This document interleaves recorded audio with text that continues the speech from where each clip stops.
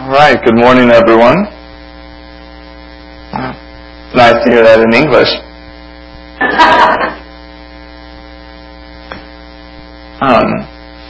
Most of you know who I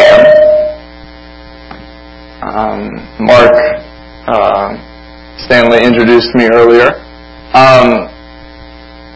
So a short introduction on me. I grew up here in Kansas City, attending this church.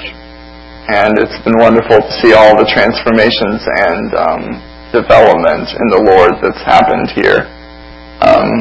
Since I've gone off to college, a lot has changed. That was about 10 years ago. After college, I decided, I felt the call of God in my life to move across the world to the other side of the globe, to an Asian country. And many of you know where that is. If not, you can ask your neighbor. And this country's a little restricted, but it's been a blessing to be there. It's such a great nation, has so many wonderful people, and it has been a blessing to teach English over there initially. After several years of teaching English, I met my wife, who was doing the same thing. We fell in love, if you can call falling into love something that actually happens, and got married and made a 10-year commitment from that point to minister and to serve and to spread the gospel in that place. The last year, which was the first year of our 10-year commitment, we have been learning the local language. And we have one more year of learning before we intend to dive full-time into the work of the kingdom. Now, on the screen it says Discovery Bible Study. I want to share that with you today as we go through Psalm chapter 90. This is a model of study and understanding the Word of God that we use when we work with the locals in that nation where we live. The benefit and blessing of it, I want to share, it's a very simple model, and I've adapted the model for the purpose of preaching a message this morning. When we do it in a small group setting, it's a little different, but this is the core. And the reason I wanted to share it is because it's so simple. It allows God to teach His Word as we read through it. And it doesn't require someone who has advanced study of the Bible, who has a deep, inherent knowledge. Any person can not only use this method of study, but also facilitate a group of people studying through it. So, you'll look in your sermon notes, we have an outline of this structure. The first question, of course we start with reading the text. And the first question, what does this text teach us about God? The second question, what does it teach us about humanity?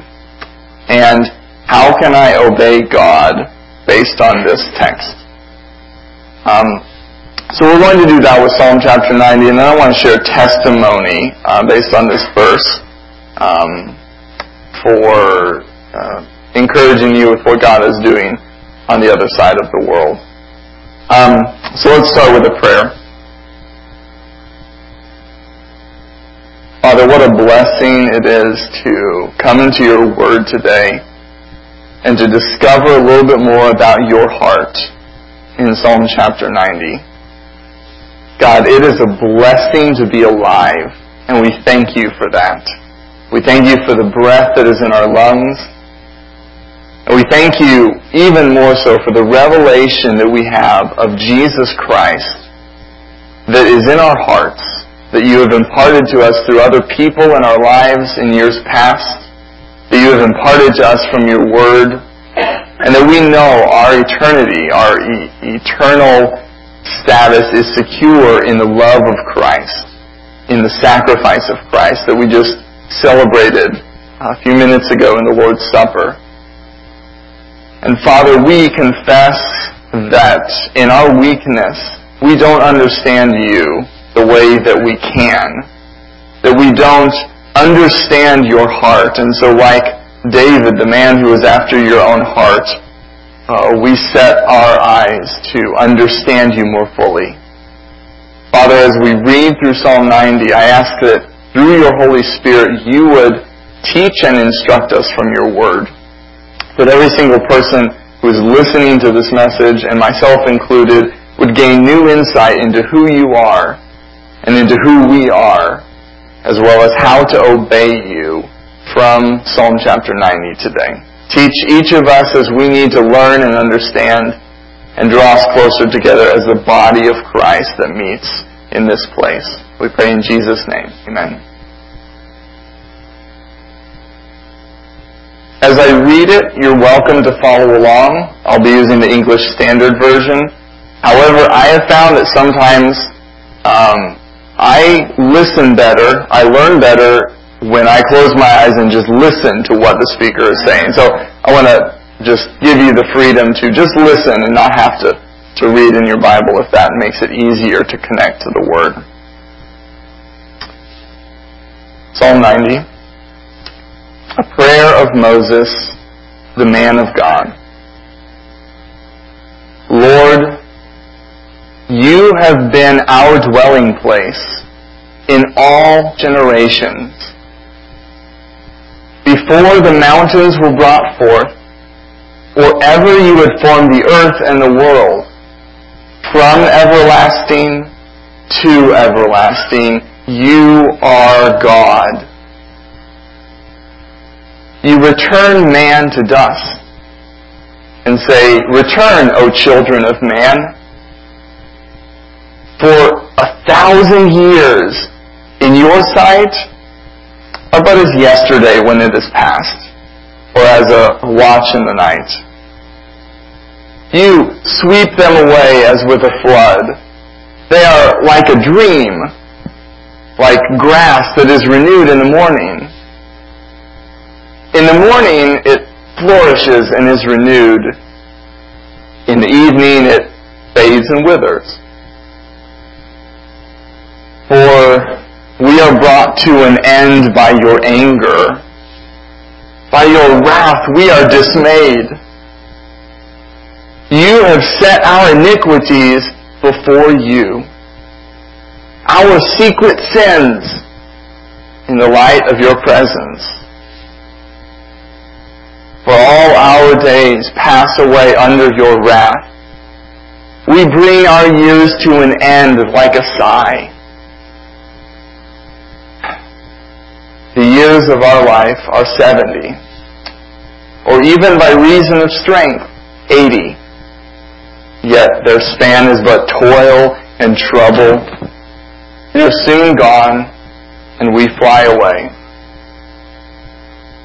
Who considers the power of your anger and your wrath according to the fear of you? So teach us to number our days, that we may get a heart of wisdom. Return, O Lord. How long? Have pity on your servants.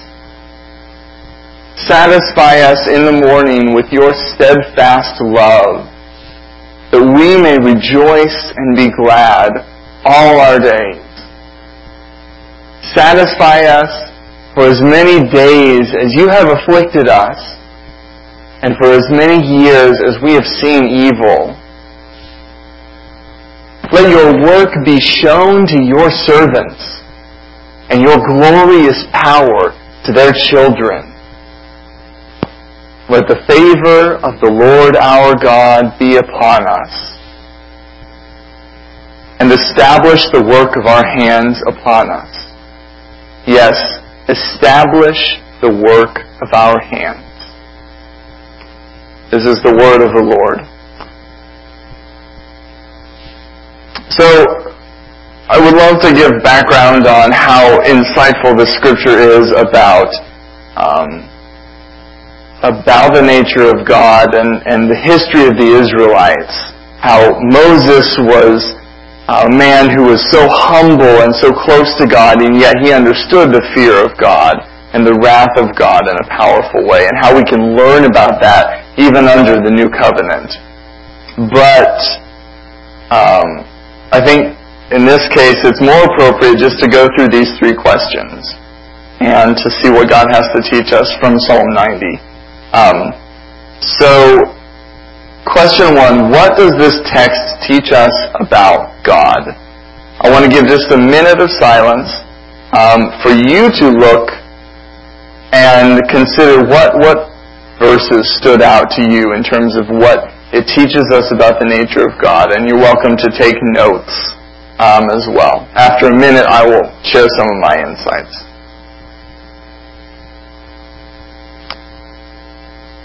All right, what stands out to me when I read this time is a couple of things. The first one, in verses 1 and 2, he says, Lord, you have been our dwelling place, the people of Israel, in all generations. From everlasting to everlasting, you are God. And so this chapter teaches us that God is eternal. It gives us this special language to see it from everlasting to everlasting. That before the earth was ever formed, God existed. And He has been the dwelling place, the home, the security and safety of His people forever. From the time the first human was brought to the earth, He was the refuge and the dwelling place. And so I take a comfort from that God is bigger than death. God is bigger than time. We also see God is a God that has anger and wrath. And that's uncomfortable and scary. But I want to just take what the text says and believe it, because it's powerful in that way. In verse 8, for example, he says that He sees our iniquities and all of our secret sins, that God sees everything. That actually doesn't relate to the wrath and anger of God. I'm sorry. Verse 7, we are brought to an end by your anger, and by your wrath we are dismayed. That God has anger and God has wrath, and we can infer that is from iniquity and sin that He sees, that He knows. And so we understand the fear of God in a deeper sense, that He has anger and wrath for what is evil. But the psalm ends with more hope. And so we see in verse 13 and 14 that we can appeal to God for pity and for understanding of His steadfast love. That He is a God who gives gladness and rejoicing, later on in verse 14. And so even though this anger and this wrath exists in God, that we have the right to come to Him and appeal to Him for mercy, for favor, for making us glad and helping us to rejoice. And so we can infer from this, the writer of this psalm, Moses, according to tradition, he knows that God is a good God who gives favor. Alright, question 2. What does this text teach us about humanity? Again, I'll take 1 minute for silence for you to consider, and then I'll share my thoughts. Verses 3 through 5. You return man to dust. 1,000 years in your sight are but as yesterday when it is past. They're like a dream, like grass that is renewed in the morning and fades and withers at night. This spoke really powerfully to me. When I consider yesterday it's gone. And it seems like yesterday that I woke up yesterday morning and yesterday was not gone. And to me that is a powerful analogy of how fleeting our life is. That 1,000 years even to God is like a watch in the night. And so I think, well, if I could live 1,000 years, it still would just be like snap of the fingers to God. A few hours at most. Who is Napoleon? Who is Caesar? What do they matter anymore? The only value that they have is, did they believe in the God of Abraham, Isaac, and Jacob? Did they understand and submit to the name of Christ? That is the only thing that matters in eternity. That is who we are. As humans, we're dust. Our life is short, and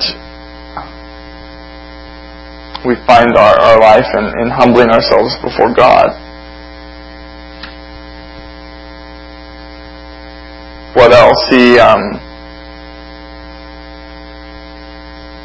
Verse 16, we can see that as humans we have the possibility to become servants and children, or not children of God, but servants of God. It says, let your work be shown to your servants, and your glorious power to their children. So there's the recognition that we can, despite our frailty, we have the ability to become servants of God. We have the ability to be close to Him. And that even in verse 17, he says, establish the work of our hands upon us. So we as humans have work that we can receive from God that gives us meaning, that gives us purpose in the midst of our short span of life. Now I know that I want to keep jumping to the new covenant and explaining all the joy and the life and purpose we have, but when we study this with the locals where we live, we try to not do that. We don't want them to get the impression that, oh, you need me, a foreigner, to explain this to you. We want them to be able to look at the Word of God and learn from the Word of God, and believe that they can, so that they will do this every day on their own. Okay, let's look at question 3. How can I obey God from this text? Again, 1 minute of silence.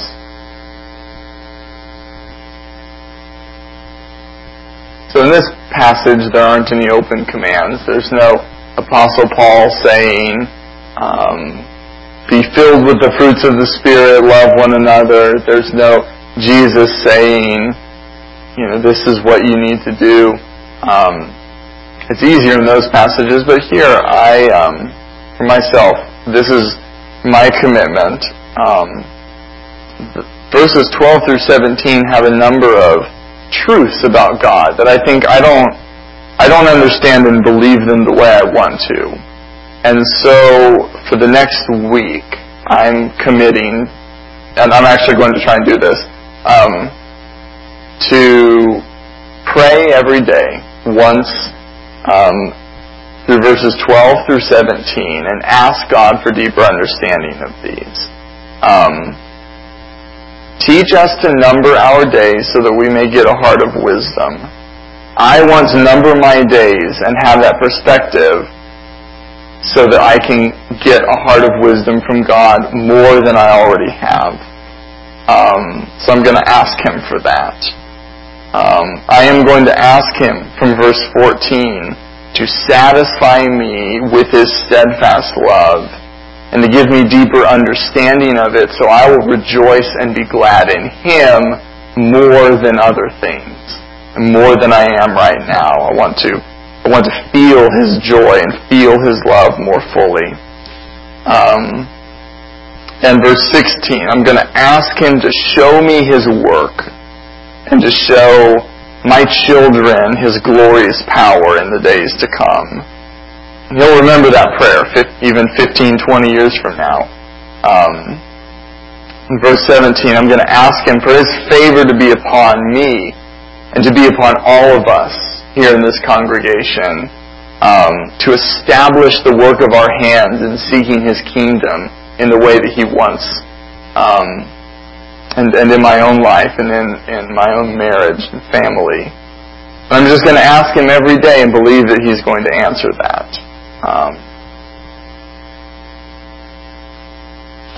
I want to say that I heard this several years ago, and I want to share now briefly. If you read the Bible and you don't feel the joy of God, then Satan is interrupting your fellowship with God. And so I want to encourage you that if you're like that, I'm like that sometimes, but sometimes I'm not. Sometimes I read it and I think, this book is amazing. There's so much joy. I feel the joy of God, or the love, or the fear, or whatever. If you don't feel that, God wants to get you there. God wants you to enjoy reading the Bible, to be moved by the Bible more than any other book or any other thing that we do. So make that a prayer of yours. If reading the Bible's boring. I know I should, but it's hard. I know there are older men and women in this congregation who've shown me the joy that they have in the Scriptures, and I want that for all of us. I think all of us can have it, no matter how long we've been a Christian or whatever. Just ask God for it and let Him give that to you over time. All right, so I want to end by sharing a testimony. And by the way, this model, it's overly simple, but this is a model that every single person in this room can use, not only to facilitate a Bible study with Christians, but also with non-Christians. I know for years and years, and even when I moved to the country where I'm living now, several years I was afraid to study with people. I didn't know how. You can come right out of the baptistry this morning and this afternoon go facilitate a Bible study using this with a group of your neighbors who've never even heard the name of Jesus, because you allow God to do the teaching from the Word, and we kind of step out of the way and just let Him instruct. So I want to encourage you that anyone can facilitate a Bible study using this model. And God does some pretty amazing things on teaching people things I would never have thought to speak. But the things that they needed to hear and that God showed them in the Word. So I want to share a testimony, and then we'll be finished for today. The testimony is from a woman that we know named Jane. Jane that's her English name, not her given name. So this testimony expresses verse 16. Let your work be shown to your servants, and your glorious power to their children. Jane and her husband are both believers, and they have 3 children. The oldest is about 11 or 12. The youngest is 5 or 6, I think. And it was probably about 8 or 9 years ago that they became believers. And they were the only members in their family who were believers. Their parents, their brothers and sisters, none of them are Christians. They became Christians, and they had 1 child. Well, it happens that in this country, there's a restriction on how many children parents can have, and at that time, all families were only permitted one child. Then they found out that they were pregnant, and there was a bit of a crisis because they didn't want a forced abortion. They wanted to have this child. They believed that it was a gift from the Lord. They're new in the faith. No one in their family supported them in this. They all said, you need to follow the law. You need to abort this baby and be thankful for the one you have. And they stood fast and they said, no, we believe that if God gave us this child, that He will provide a way. We don't know how, but we're going to ask Him, and we're not going to abort this child. I'm not sure at what point in time, but before the child was born, the law changed. And because both of them were only children, they were allowed a second. This testimony was so powerful. Not only did they give him the English name Moses, because he was delivered from death, but this woman's father was so moved by that testimony of faith that he also became a believer. And about less than 6 months ago, he passed away. And his eternal future is secure because God showed his work to his servants and his glorious power to their children. And I just wanted to say that where we are, where my wife and I are, and where we're going to be at least over the next 9 years, I believe that there are 10, 20, maybe even 30 babies waiting to be saved from abortion, because their parents are going to become believers as we work with them and as God moves in their hearts, and they are going to take the same stand, and God is going to deliver them. That there are hundreds of people who are going to hear the message, that there are dozens of families who right now have nobody in their family who believes. And someday, not only the ones who are our age, but their children and their parents are going to believe because they see the work and the power of God in us and through us. And that there are 10, 20, I even want to believe 100 or more atheists right now who are going to be ministers of the Word of God someday, who are going to be sharing this with their neighbors as the Word spreads and multiplies more than we can even imagine. And I want this congregation, my church, to be connected to that. To be just as moved by the stories that they hear every couple of months as we are. And to know that your prayers, your giving, your heart for the world, as it says up here, is really making an impact all around the world. So my prayer is that God moves us all in that direction together, and that we're able to participate in the ministry that you're doing here, and the ministry that they're doing over there in Spanish, in some little way when we're back and through our prayers. So let's close in a prayer. Father, I probably spoke for a little longer than I was supposed to, and I pray that somehow my words were a blessing to everyone rather than